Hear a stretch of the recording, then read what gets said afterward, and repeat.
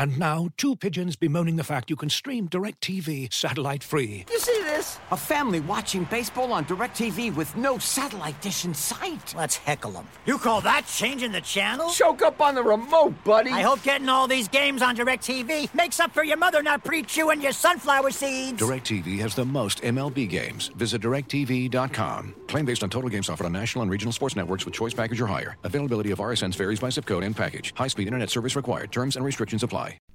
As you've probably heard by now, we've teamed up with BetMGM this season. We'll be using BetMGM lines to make all of our picks, and we'll have special offers for our listeners each week. If you haven't signed up for BetMGM yet, use bonus code THEATHLETIC, and you'll get a 1-year subscription to The Athletic, plus up to a $1,500 first bet offer on your first wager with BetMGM. Here's how it works. Download the BetMGM app and sign up using bonus code THEATHLETIC. Make your first deposit of at least $10. Place your first bet on any game and claim your voucher for a 1-year subscription to The Athletic. See BetMGM.com for terms. U.S. promotional offers not available in D.C., Mississippi, New York, Nevada, Ontario, or Puerto Rico. Gambling problem? Call 1-800-GAMBLER. Available in the U.S. Call 877-8-HOPE-NY or text HOPE-NY 467-369 in New York. Call 1-800-NEXT-STEP in Arizona. 1-800-327-5050 in Massachusetts. 1-800-BETS-OFF in Iowa. 1-800-270-7117 for confidential help in Michigan. 1-800-981-0023 in Puerto Rico. First bet offer for new customers only in partnership with Kansas Crossing Casino and Hotel. Don't forget, if you haven't signed up for BetMGM yet, use bonus code THEATHLETIC, and you'll get a 1-year subscription to The Athletic, plus up to a $1,500 first bet offer on your first wager. You're listening to The Leaf Report with Canadian Press national hockey writer Jonas Siegel and The Athletic TO's James Myrtle.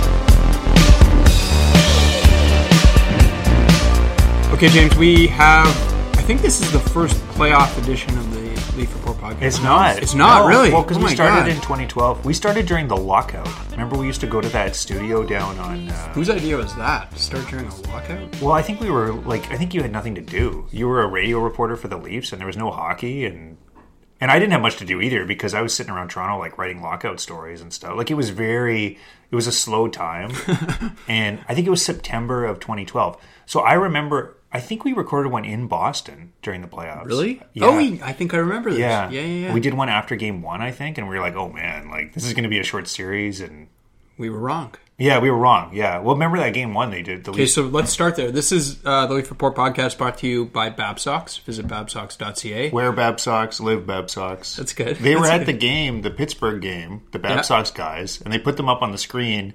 And then they stood up and they were going to do something goofy or whatever, and they quickly panned away on the jumbotron because they're like, we don't want these guys up there. It's probably a good idea. So let's start with that game, because it kind of ties into what's going on right now ahead of Game 1. Game 1 against Boston, bunch of guys haven't played in the playoffs before. They score the first goal, and I know this just because I just wrote about it, so it's in my head. James Van Riemsdyk scores the first goal 2 minutes in, and then Randy Carlyle, quote, said they self-destructed, they just stopped. And we all, kind of looked at that game and remembered it as Van Riemsdyk looked like the only guy really that looked comfortable. Yeah. Do you think that's going to be an issue for them going into the series with Capitals? I don't think so, but that might happen. I could see that happening. It's going to be such a big stage for these guys. Even Austin Matthews was saying today that he hasn't really played in anything like this before. Mm-hmm. And, he was excited, but you just don't know how that excitement's going to come out. Is it going to come out in terms of nerves, or is it going to come out in terms of, channeling it the right way and playing really well? This is old hat for Washington. I was looking at their team, how much playoff experience they have. Yeah, they have something like 6 or 7 guys that have been in the playoffs 6 or 7 years in a row now. And Ovechkin and Backstrom obviously have been part of it for a long, long time. There's a lot of experience there. These guys are not going to be intimidated. The only intimidation factor is what Babcock talked about in our quote of the week. That's a really good lead up. Yeah. Well, so let's get to the Babcock quote of the week. I think I got that right. This is Mike Babcock on Tuesday afternoon, just really discussing the underdog matchup, or the underdog mentality kind of his team is facing against Washington, who's won back-to-back President's Trophies. If you let them get going, then they're going and they're loose and driving. But that pucker factor is an unbelievable thing. And until you've been the best seed, and until you have your whole city expectant, you don't know what that's like and how good a defense that is for the underdog. It's unbelievable.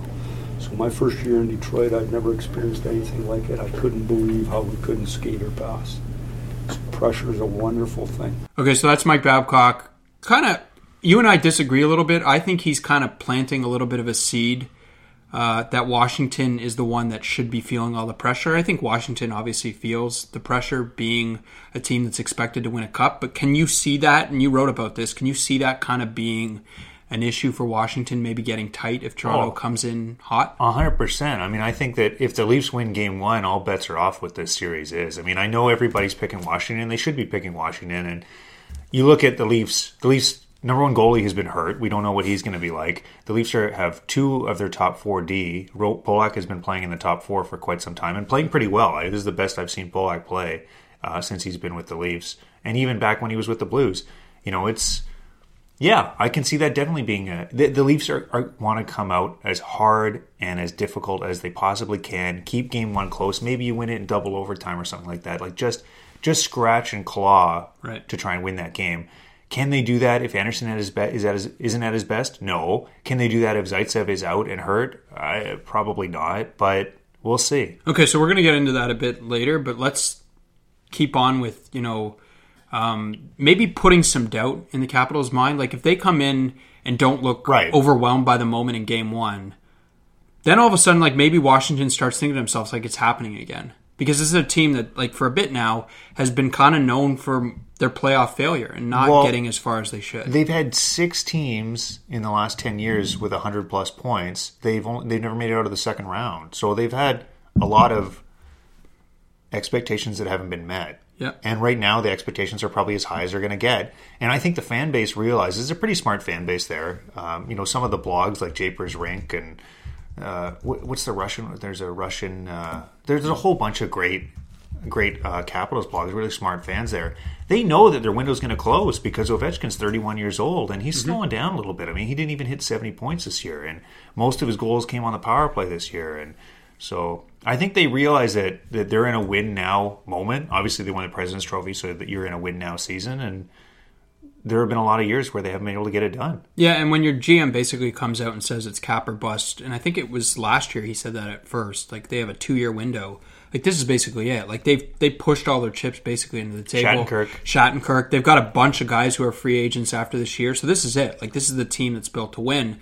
I guess if you're Toronto, you're kind of hoping your young guys just come in with this nothing to lose mentality because like as it stands, if Zaitsev plays, they're going to have 9 players making their playoff debuts. That's half the lineup. That's a lot. Yeah, and then there's a bunch of other guys that have only played like 7 or fewer games, like Kadri and Gardner, and those 7 games didn't go very well, as everyone remembers. The other quote that we didn't use from Babcock that I thought was really interesting was the other one that I was talking about, which was his message to his team, which I thought was interesting. And basically, his message to his team was along the lines of, everyone says you're a young team, you're going to be back here and all this, but basically I don't want them thinking like that because you never know what's going to happen. His message to the team was, when you have a chance, take it and take as big a shot at the chance as you can. And that's a great message. And it's a great message. You're saying it's what he said about the pucker and all that stuff is a shot at the Capitals.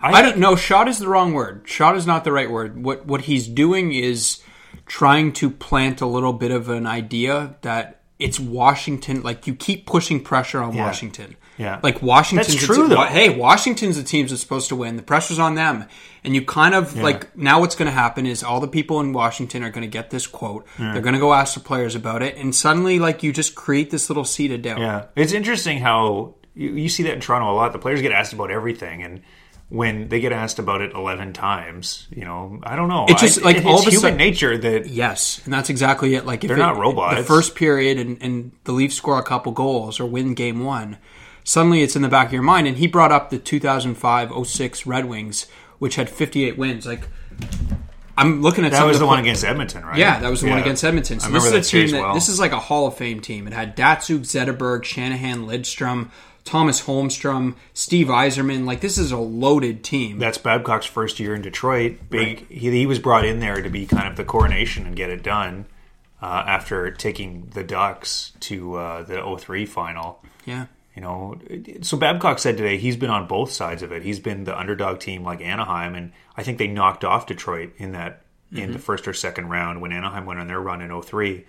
So they knock off Detroit. Detroit goes, what this coach did is really interesting. But Babcock's lived that underdog run, and he's also lived being the favorite. And he's kind of saying that pressure on you when you're the favorite is something different. And you can imagine that. Like, you can understand Ovechkin, sure. like all people aside from the Olympics, like the big matzo ball in his career is like he doesn't have a cup. Now, I don't think what? Matzo ball? It's Passover time, so it's appropriate. That was just by accident. But like that's I'm from Kamloops, man. You got to explain these. You don't know what a matzo ball is? Not really. Are you serious? Is it like a cheese ball? It's. Did you know what matzah is? No. Really? No. Oh my god. I'm from Kamloops, man. There's no exposure. Jewish people there. No, they didn't make it that far. So matzah is unleavened bread. I don't know if I can go into the whole Passover story with you. Maybe I'll introduce you to. It's funny, we've been friends for so long, and I have a bunch of Jewish friends in Toronto, and I have no idea. Anyway, a matzo ball. There's matzo ball soup. It's made of matzah. It's like a big thing. It's not really very good. I get the reference. You get the reference. So this big thing in like Ovechkin's career is that he hasn't won a Stanley Cup. So there's pressure on Washington to kind of like live up to expectation. There's pressure on them to get the matzo ball. No, but I got it wrong. Okay, but so let's get into. You mentioned Zaitsev. You mentioned Roman Polak.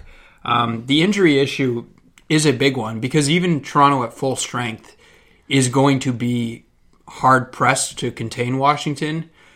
What do you think? Let's talk first if they do play. So presumably Zaitsev and Gardner are going to get the Backstrom. We should point out they weren't at practice today. They were both. We're recording this on a Tuesday, so there's a chance that you'll listen to this on Wednesday and they'll practice Wednesday and they'll both play.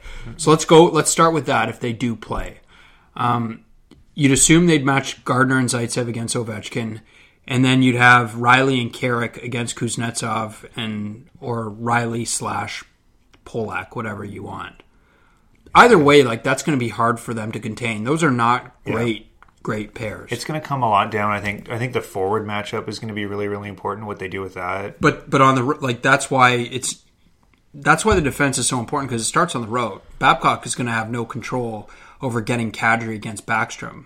Right. So it's going to be the defense, and I wonder how that works. What's been going on with the Leafs defense down the stretch has been really interesting because all of a sudden Hunwick and Polak have played. I think a lot of it's probably on Hunwick, but for whatever reason, that Hunwick and Polak have really put it together the last 25 games, and he's relied on them more and more.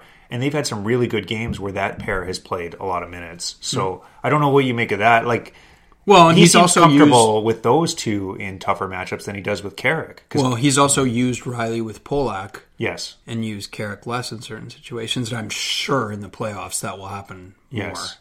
Like he'll lean on Polak, assuming he's in. Yeah. My sense with Zaitsev and Polak is that it's up in the air. And like today wasn't just them getting a rest or whatever. It's like there's question. Zaitsev did not look good after that hit from Foligno at all. Right. Like he looked like someone who was concussed. Yeah. Now, do we know that? No, and they're not going to tell us. But so you mentioned like the forward matchups. Assume when the series comes back to Toronto, we'll see Kadri against Backstrom. I'd assume then we'd see Matthews against Kuznetsov, or how do you think that goes? Well, they had Brown with Matthews, right? So I wonder if that's just a road thing, though. Okay. Like so to explain, they had Connor Brown playing with Matthews and Hyman, and Nylander playing with Kadri and Komarov. Now we're not sure if that's how they're going to use it, but the idea is thinking about it. He's thinking, and he's done this before, where he gets. Brown, someone he trusts more defensively with Matthews because he's not going to have control of the matchups on the road. Right. At home, you wonder what he does with Matthews in terms of the matchup. I can't see him matching him against Backstrom. Well, Bozak's been the sheltered line, so it's going to be that. Matthews is going to get. Yeah, I think Matthews is ready to handle it. Backstrom? Well, I don't know. One of them. Yeah.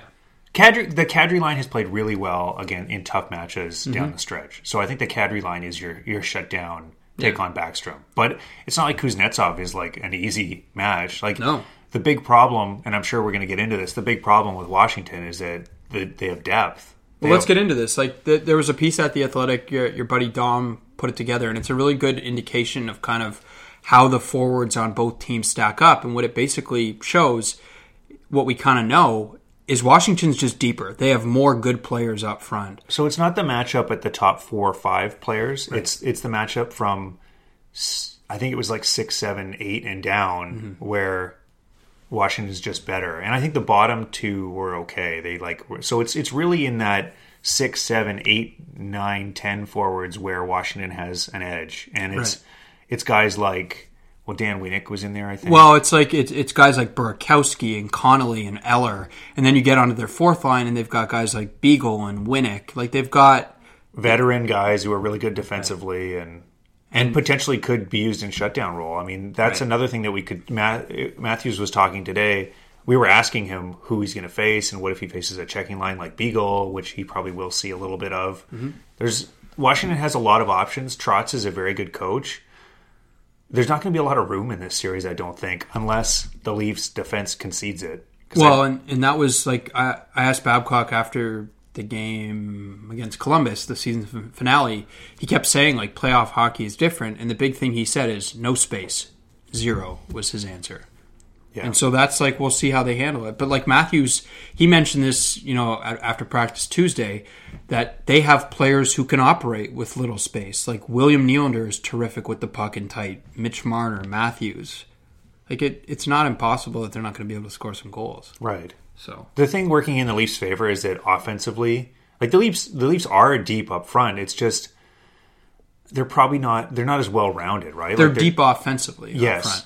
They have 3 lines. They're very dangerous. They're a very dangerous offensive team. But if the Capitals and Trotz want to take advantage of Bozak and JVR defensively, they probably could. On the road, they could probably try and throw Backstrom or Kuznetsov out there against those guys, get them hemmed in their own zone, and then all of a sudden you're in trouble. Especially with the D. Like, I think the D is really important when lines like that are out there. Or the Leafs' fourth line. I mean, let's face it, the Leafs' fourth line has been a problem most of the year. They've had some good games. They've had some bad games. But if you've got Matt Martin out there, and to a lesser extent, Brian Boyle, who I like as a player, but if you get really high-end offensive players against him in the defensive zone, it could cause problems. Yep. Well, and so let's discuss what their lineup would be like if Zaitsev and or Polak don't play. If they both don't play, I think this could be a really short series. So based on what they did at practice Tuesday, and this could change, they had Gardner with Carrick, they had Riley with Marchenko, and they had Hunwick with Marincin. Right. I don't even know what you like. What would be your top pair? Like, who would you match against Ovechkin if that was the case? I don't know. They're in big trouble. Well, I really don't like the way Marchenko was playing before he came out of the lineup. So you don't match them. He didn't look like an NHL defenseman to me. I mean, I've seen more better games from Marincin. To be fair, Marincin's played more games than Marchenko. But Marincin this year, his whole year has not been very good. He has had a lot of bad games. And I know the analytics guys are going to look at the numbers and say, look, Marincin's fine. But like, it's not just the shot attempts with Marincin. The Marincin, it's where he's giving up the puck. The way he serves it up to other teams is just... He's really nervous under pressure. Right. And same with Marchenko, too. Right. They're both not making the right passes when they're the last man back. They're not that good. Like, they are what they are. They're 7-8D on NHL teams. And so if you're suddenly forced to use a 7 or an 8 as your 4 or your 5, you're in trouble. Like, if they have to match Gardner and Carrick against Ovechkin, good luck. My guess is that I think Polak's going to pull through and play. I mean, he played some shifts in the game. He played exactly one shift. One shift, okay. And he did not look... My beer league team had a game, so I wasn't watching it as close as... Okay, so what happened is, and it was a really weird play, he gets kind of like bumped in the left side. Right? No, bumped in the left corner by Brandon Dubinsky, and right away you see he's like... Whether he comes up lame, basically, and like you can see he's favoring it, and he eventually goes to the dressing room, doesn't come back until 6 minutes have gone by in the third, plays one shift, and then is done and sits on the bench for the rest of the game. Yeah, he was moving weirdly. That's not good. I thought maybe it was a Charlie horse or something in the beginning, but it could be. I don't who knows. Hip or groin or hip or yeah, like he just got bumped in a way that twisted or tore something. Or, it didn't look good. He's such a big guy too. Like, and if he's already not the most mobile fella, right? I like that word, fella. Yeah, like FELLA. Yeah. Can't use it in print, but I'm gonna start doing it. You should. Yeah. I'm gonna put it in a headline. Okay. So obviously they would be it would be a cluster. I don't know if I can swear. I did last week. Well, but it would be a cluster F. It's going to be... If they don't have those This guys. podcast is going in a weird direction. Matzo balls and cluster bombs and... Fellas. Well, so the other injured guy, potentially, and this is like a sneaky one, is Frederik Andersen. Yeah. He, after practice on Tuesday, sounded hopeful that he was playing, but not like anywhere close to definitive. And they said he did not suffer any concussion symptoms. Frederik Andersen, when asked about that, wouldn't say whether he did or whether he didn't. But we've seen this before where all the indications are that he's going to play, and then he doesn't play. Yeah. It would be an even bigger cluster F if all of a sudden he couldn't start game Was it one. you talking about it? Someone was talking about how Anaheim felt like he held himself out for a long time. That was the word. Yeah. That he and I got a bit frustrated, but I mean, like when you have concussions, I never hold it against a guy. I don't if he either, wants to wait longer. but you know hockey culture. Some teams seem to do it. Yeah, right. And so he's had concussions before. We don't know what happened or what went on. Seems like this is his fourth one in 2 years. If it was a concussion, we don't know that. Like he went through the protocol. He wouldn't have been allowed to practice. He got a guy's hip to the side of the head. Like, and he did not look good, obviously. Yeah. But if they have to start Curtis McElhinney.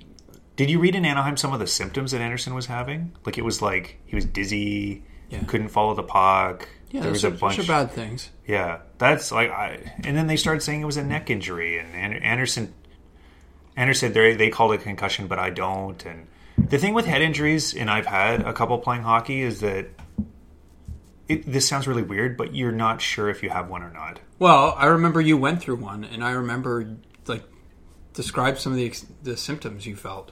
Oh, I mean, when I had the worst one, it was kind of like a slew foot, and I fell and hit the back of my head on the ice, and I played the rest of the game, which, like, you'd think you're a reporter, I was writing about concussions all the time for the Globe Mail at that point. You'd think that you would pull yourself out of the game, but I thought it was okay. I thought I was like, oh, I just banged my head, and I felt okay. The next morning, I got up, and I was like, it was like I was floating in a big bubble or something like that.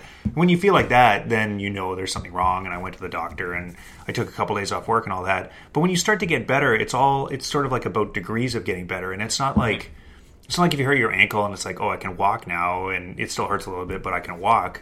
With a concussion, it's like, yeah, I don't know, maybe I'm used to, you like forget what 100% feels like, if that makes sense. Yeah, I'm trying to remember. Your brain's very good at like compensating for it experiencing trauma, and like it starts to tell you you're okay when you might not. I don't know if that makes sense. I remember John Michael Lyles explaining it to me, like there's almost like a fog, and like the fog until even when you think it's lifted, you're still a little bit like slow in your responses. Right, was the way I remember him describing it to me. I just feel a little bit tired today or something, but that maybe you start to question if it's the concussion or if you didn't get any sleep the night before, or if you're sick today, or it like I don't know if that makes sense. It does. Well, when Frederik Andersen took the bump to the head from William Carrier, what he said was he just felt off. Right. So what does that mean? I know. Right? Like it means something is not right. Yeah. So. And everyone knows about that feeling. You get up in the morning and you just don't feel right, and like, well, whatever. I'll have an extra cup of coffee and I'll sleep longer tonight, and maybe I'll be fine. That's how I felt this morning. Yeah, me too. So it's like that schedule was just like, and I didn't even have to cover the Columbus game, but that was a lot of hockey. Mm-hmm. And now we're getting on a plane on Wednesday. But so I kind of think, and this is not a revelation or anything, but like if he can be really, obviously if their young guys play well, and he's really good, they have a chance. Like it's not insane. Yeah, no, all it takes is him getting hot, them getting a little bit of confidence, Washington feeling a little pressure. Like is he the guy? I hate this term, and I've been trying to figure out different ways to say it, but like X factor, is he the one? Yeah. Well, and the health on D is a big X factor too. Yeah, right. Like I feel reasonably confident the Leafs are going to score some goals in this series, even though there's Holtby and they have a very dynamic offense. They're going to be able to create some offense. Yeah. And I think that there are some small holes there on the Capitals' blue line. Alzner has slowed down a little bit. They play Warpik 17, 18 minutes a night. Mm-hmm. Who's on their fourth line there? I mean, like there are some openings there where the Leafs are going to get some chances and find some opportunities. So I think they're going to be able to score, 2 or 3 goals. So if you get really good goaltending, that can be enough in a playoff game. Their fourth line's pretty good. But Dan Winnick, Jay Beagle, Tom Wilson. That's not bad. Yeah, I mean, they're a good team. Yeah. They're a really good team. The interesting thing I noticed with their ice time is their fourth line plays a lot. Like, they basically have... What happens when you have a good fourth line, right? All of their lines play at least 13 minutes, which is, like, we haven't seen a Leafs team where the fourth line plays 13 minutes. I don't know if I've ever seen that. They could have one. They choose not to do it. Yeah, they could have one, yeah. Like, if they dress Soshnikov... Well, we don't know if he's healthy, but assuming... I don't think he's healthy. I've seen him around... Okay, yeah. so Levo. They could dress Levo, Boyle, and who I'm forgetting, Kapanen. Yeah. And they could play them 10, 12 minutes. Right. But that's it. They do not wish to. It's going to be interesting to see if that fourth line only plays like 6 minutes or something. I mentioned this to you at one of the games. This argument that Matt Martin, quote-unquote, keeps the flies off, it just isn't true. Like, maybe after something has happened, he comes and answers the bell. The flies have already taken a big bite. But the flies have already done something. So I don't understand what good it is. Yeah, what did Matt Martin prevent with Sestito basically running? Nothing. Like, let's say Sestito did that on purpose. I don't think he did. Let's say he did. What did they prevent? Nothing. And then the game before, I think it was the game before. It was who was it that shoved Matthews into the net? It was Braden Coburn against Tampa. Yes. It didn't prevent it. Yes. Like, maybe afterward Coburn had to fight about it, but like, it's already happened. Yeah. And Coburn's been around and fought everybody, and he's a monster guy, and he's whatever. So that's a different story. But I think the special teams part of it will be interesting just because Washington has an amazing power play, but Toronto also has a pretty good penalty kill, although it wasn't as good in the second half. You know what's interesting is that looking at the penalty kill is like things like shot attempts against and chances against and expected goals against is not good for Toronto. It's bottom 10. It's one of the worst of all. So, how do you explain that? I noticed that. Well, their save percentage is quite high. Yeah. But like that's why I like looking at like expected goals and some of the stuff that takes shot location into account. And I like looking at the Fenwick against as opposed to Corsi. Like maybe the Leafs are blocking less shots. Maybe the locations are different. I don't like their expected goals. They were 24th instead of 28th or whatever it was. So like some of it maybe is location, but I think they're just not very good at preventing chances on the penalty kill. And Anderson, a lot of times that penalty kill save percentage is kind of just random. Yeah. It looks like the penalty kill is actually not that good. The Leafs penalty kill. I will buy that if you want to argue it's an average penalty kill, I might buy that. But part of the problem is they had Ben Smith there a lot. I wonder if you pulled all of the Ben Smith shifts out. There was a stretch and Freddie the Goat. Who was terrible on the penalty kill. If you pulled both, which I haven't done, but I'm sure someone listening to this can do this and send it to us on Twitter, which happens sometimes. If you pulled all of the Smith and all of the Gauthier shifts out of the penalty kill, where does it rank then? My guess it probably might be close to league average. Yeah, well, Hyman's a pretty good penalty killer. Brown is a good penalty killer. Komarov's all right. Soshnikov's all right. Like they're using Boyle there now a lot. Using Boyle. Well, the one thing that's been interesting with Boyle, and who the hell knows why this is, he's been pretty bad in the faceoff circle. He's hurt generally. Is that what it is? He's hurt. Okay. I saw him where I can't remember where it was. He's got those like that tape and all that stuff all over his upper body and his neck. And remember he left that one game, and I can't remember what the game was that he left. He left the one. It was the game he got hit in the neutral zone, right? Yeah, right. Against Washington by Wilson, right? Wilson hit him, and then right. I think Boyle is dealing with something. He's played a lot of hockey, and but I still think he's played relatively well. He's actually up to 51%. He's been better of late. So he's just a monster guy. Like he should be able to just overpower anyone he faces in the faceoff circle. Right. He's going to be important. I think Boyle's going to be really important in this series. He's got the most experience of anyone on the team. It's becoming a little bit of a cliche is probably too strong, but like it's become a thing with the Toronto media. Like he is just like he's becoming a little inflated for what he is. Right. Well, okay. Yeah, I see what you're saying. I wasn't thinking. It's just like he's like I'm trying not to read any of that. The problem, stuff. I'm not either. But people like the way that Boyle talks, and they like who he is. And so every day for 2 weeks, Mike Babcock has been asked what Brian Boyle is going to bring for the playoffs. Right. He's only he's their fourth line center. Like, let's not. He's probably going to play 11 minutes. Right. Right. But he can be a difference maker on their penalty kill, and when they're going against that fourth line, they need to kind of just hold serve. I don't know if you've noticed this, but it seems like the young players really look up to Brian Boyle. They really like that he's there. It's almost kind of like a Martin thing, but on another level because Boyle is a better player. Yeah, they they admire if something's going on in the corner. Boyle's always there to fight whoever it is, or not fight, but just, I don't know. It's like he's their big brother or something. Well, he's been around, and I should add, the podcast is brought to you by Babsocks. They've all watched Boyle on TV. Like, all these rookies are all like 21 years old. Well, and they've been watching the playoffs every year, and they watched him go to the third round of the final with the Rangers. And well, and you and I have both written about this. Like, when you look into playoff experience on Toronto, it's like he's at 100, big drop. Polak's at like 49. Yeah. Van Riemsdyk 46, I think. Right. And then it's like nothing. It's like Matt Martin and Hunwick with like 20 some odd games. Right.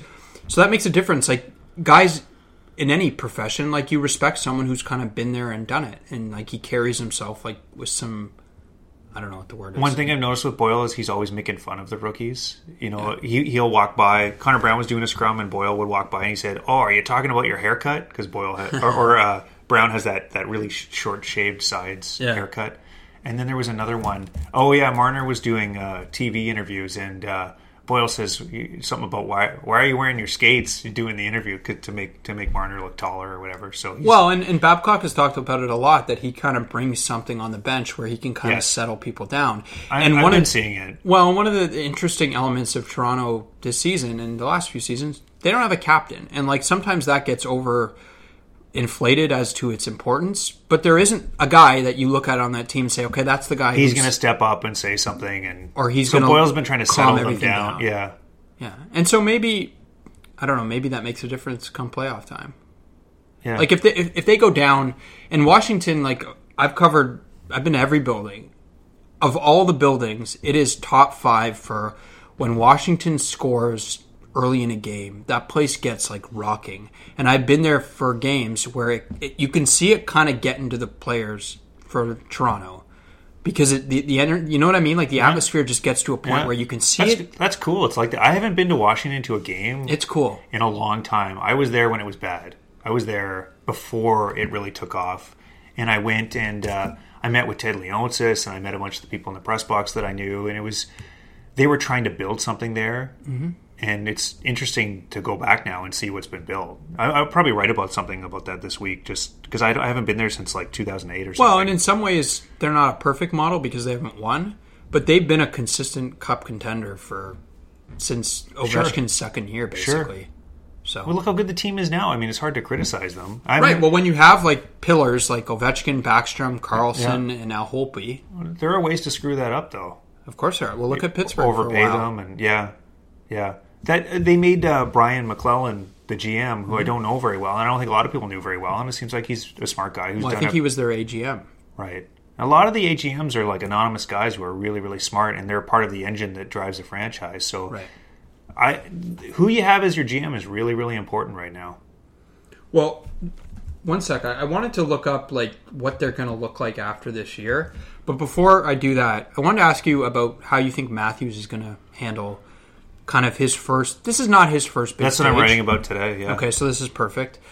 We saw at the World Cup, he might have been better than McDavid. Like he was excellent. We saw at the Centennial Classic, another big stage. He scored twice, including the overtime winner. Do you think we've learned anything about him so far that will show how he's going to handle? Look at down the stretch. Look at his NHL debut. Shit, like how did I not mention that? Look at down the stretch, though. Right. There was all that pressure on him. There was all that talk about how he was struggling. And what did he have? 6 goals in 6 games or something like that? Mm-hmm. He just blew Laine out of the water, and he won the Calder Trophy hands down. First in 51 years. There's going to be hardly anybody that doesn't vote for him in the first. I sent in my ballot late last night. I have to finish mine. But who's not going to pick Matthews? I think Matthews is going to get. I was looking at NHL.com, had their voting tallies. Matthews was getting some hard votes. I think he's going to get some hard votes. So he really has come through in the big moments. Winter Centennial Classic. What do you think that is? You wrote recently that he should be their captain sometime soon and will be their captain sometime soon, which I agree with. But he just doesn't seem to be kind of fazed by. I think he likes it. Yeah, there's a cockiness, like a swagger to it. I think he eats it up. Listening to him today. This will steal some of the thunder of my story, but hopefully it'll be up tonight before the podcast comes out. But I think everyone says it about him, and it sounds so weird, but he wants to be great. He wants to be. Well, I'm sure in his mind he's probably thinking I can be the best player in the league. Yeah, and it's not crazy. But he doesn't. think like, maybe I'll get there. Like some guys I think do. He just, that's like what drives him or something, is that he wants to be that. He wants to be the guy that pushes a team to a Stanley Cup. He wants to be the captain. He wants all of that stuff. Do you think that happens in the summer, that they do it? Yeah, I was just going to say, I wonder if they do it in September or when they do. I don't know. Why do it in the summer? Just to spread out the I don't know. Crazy? I'm just going back to when they named Phaneuf the captain. It was in the summer. Yeah, but I don't think that made sense. They should do it with the team around. No, I actually think it does make sense, because then it kind of gets this distraction out of the way. People get used to the idea instead of you do it right. 10 stories about it. Exactly. And then, like, by training camp, it's kind of old news a little bit. I could see, because of Lou, they wait another year, but I don't think they need to. Well, that's a really good point. I could see Lou doesn't want to name... I mean, he's not going to be 20 till end of September, I think, right? October. Or middle. I think he's October. Well, no, because his birthday was right around the cutoff for the draft, right? Oh, it would have been. It would have been September, mid-September. But so to conclude, I think he handles the moment fine. Yeah. I wonder if he's like one of the interesting thing, like we mentioned off the top from Game 1 against Boston, is how comfortable Van Riemsdyk looked with the playoffs. It was like the weirdest thing. And even you saw... Not only that Pittsburgh game was Van Riemsdyk one of his best ever games in the NHL. Well, and my first thought to that was, like, this is kind of... I forgot to ask him about it. Did you talk to him? No. Well, it just became about the playoffs, no. But I mean, like, since then. Oh, yeah, I've talked to him about the playoff stuff. And he just said, he's better? Yeah, why he was so comfortable that JVR. It was just because he seemed to understand that it requires you to raise a level. But like that Pittsburgh game, it made me think, like, imagine if he was like this all the time. I think he could be like he would be a top 10 player in the league. Well, I don't know. Maybe top 25, top 30, whatever. Just it seemed like he was just moving with so much more urgency. Urgency is a great word for it, yeah. I really like James a lot. I think he's a really interesting guy, and he's been a kind of a joy for us to cover and have conversations with, and he gives you a lot more insight than most. And I think he's really well respected on the team and all that. But there's some elements to his game, like he needs to work on his defensive game still. He needs to work on his urgency. He needs to work on being more involved. I think he can be more than a big guy that stands in front of the net and scoops the puck over the goalie. I mean, he can be He's 27. Right. Is that going to change? No, but I'm saying like I think he can be. Oh, sure. I'm thinking, like, in theory, he should be able to be more than... Yeah. Well, the funny thing is, like, I don't know how we look back at his regular season. I thought he was fine. Yeah. He finished with 28 goals and 62 points, I think. Yeah. You'd take that. Yeah, no, it was a good season. Yeah. Yeah. I thought it wasn't the first half of last year. The year that he was so good? Yeah, it was the first half under Babcock. Where he was having his best all-around year, and then he broke his foot. Right. Okay, that's what I was thinking of. And when he went out, he was their best player. Yeah. He was their MVP before he got hurt in January. And we were saying, this is a new JVR. Like, this is... You could see him. Maybe he's going to wear an A. Maybe he's going to be a big part of this. Because they didn't have Matthews yet. They didn't have all these things. Maybe JVR is going to be a first-line forward. Maybe he is going to... He just was really, really impressive how he carried the team, I think, a lot. Mm-hmm.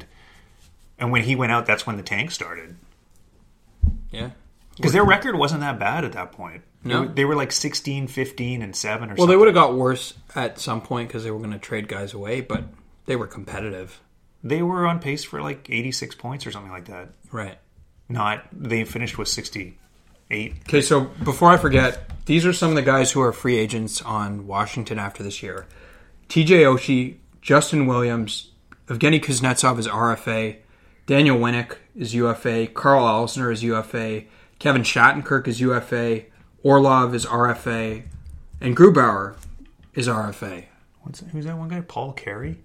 Yeah. He's UFA too, so just in case. They're going to lose Paul Carey. But so that just to round it off, they have this is their best group to get it done. And if they don't get it done, they're in trouble. Well, they're going to have to. They just have to. Well, I mean, like Chicago's done a really good job of rejigging, and we don't know how good the prospect system is for the Capitals, and that becomes a big factor when you lose a bunch of those guys. But this is a good. I just think with Ovechkin and Backstrom are getting older, and I think you can see. Backstrom had an amazing year. It was interesting. I think we talked about it last week about how he should get more consideration for that. I think we just discussed it. The reason Backstrom came up is I was asking Komarov like who the best defensive forwards are that he's faced.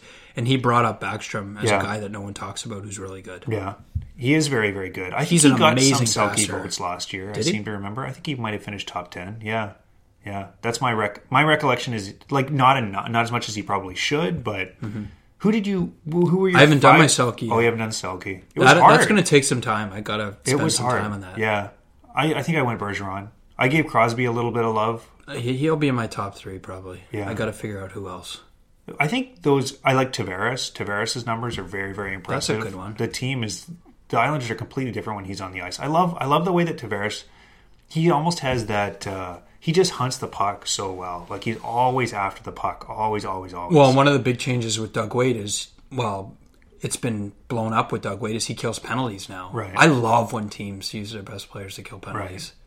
Right. I have so much respect for Tavares. If he had a better team and better line mates, we would be talking about him so much more. Like, I no offense to Islanders fans, not that any of them are listening to this, but I kind of hope he goes somewhere else and can become kind of the. I just have a lot of same as Stamkos and Crosby. Like I have a lot of respect for the person that John Tavares is, and in a different place, he's Jonathan Taves. Yeah, like we'd probably be talking about Tavares is anyway. So I didn't vote because of who he is. I just think that shows up on the ice. Like we talk about JVR, Tavares brings it all the time. Yeah, all right. I can't remember who the other guys I had for the Bergeron. I mean, I think you look at the numbers and Bergeron should probably win. What about Marchand? Every single year. Or carried by Bergeron?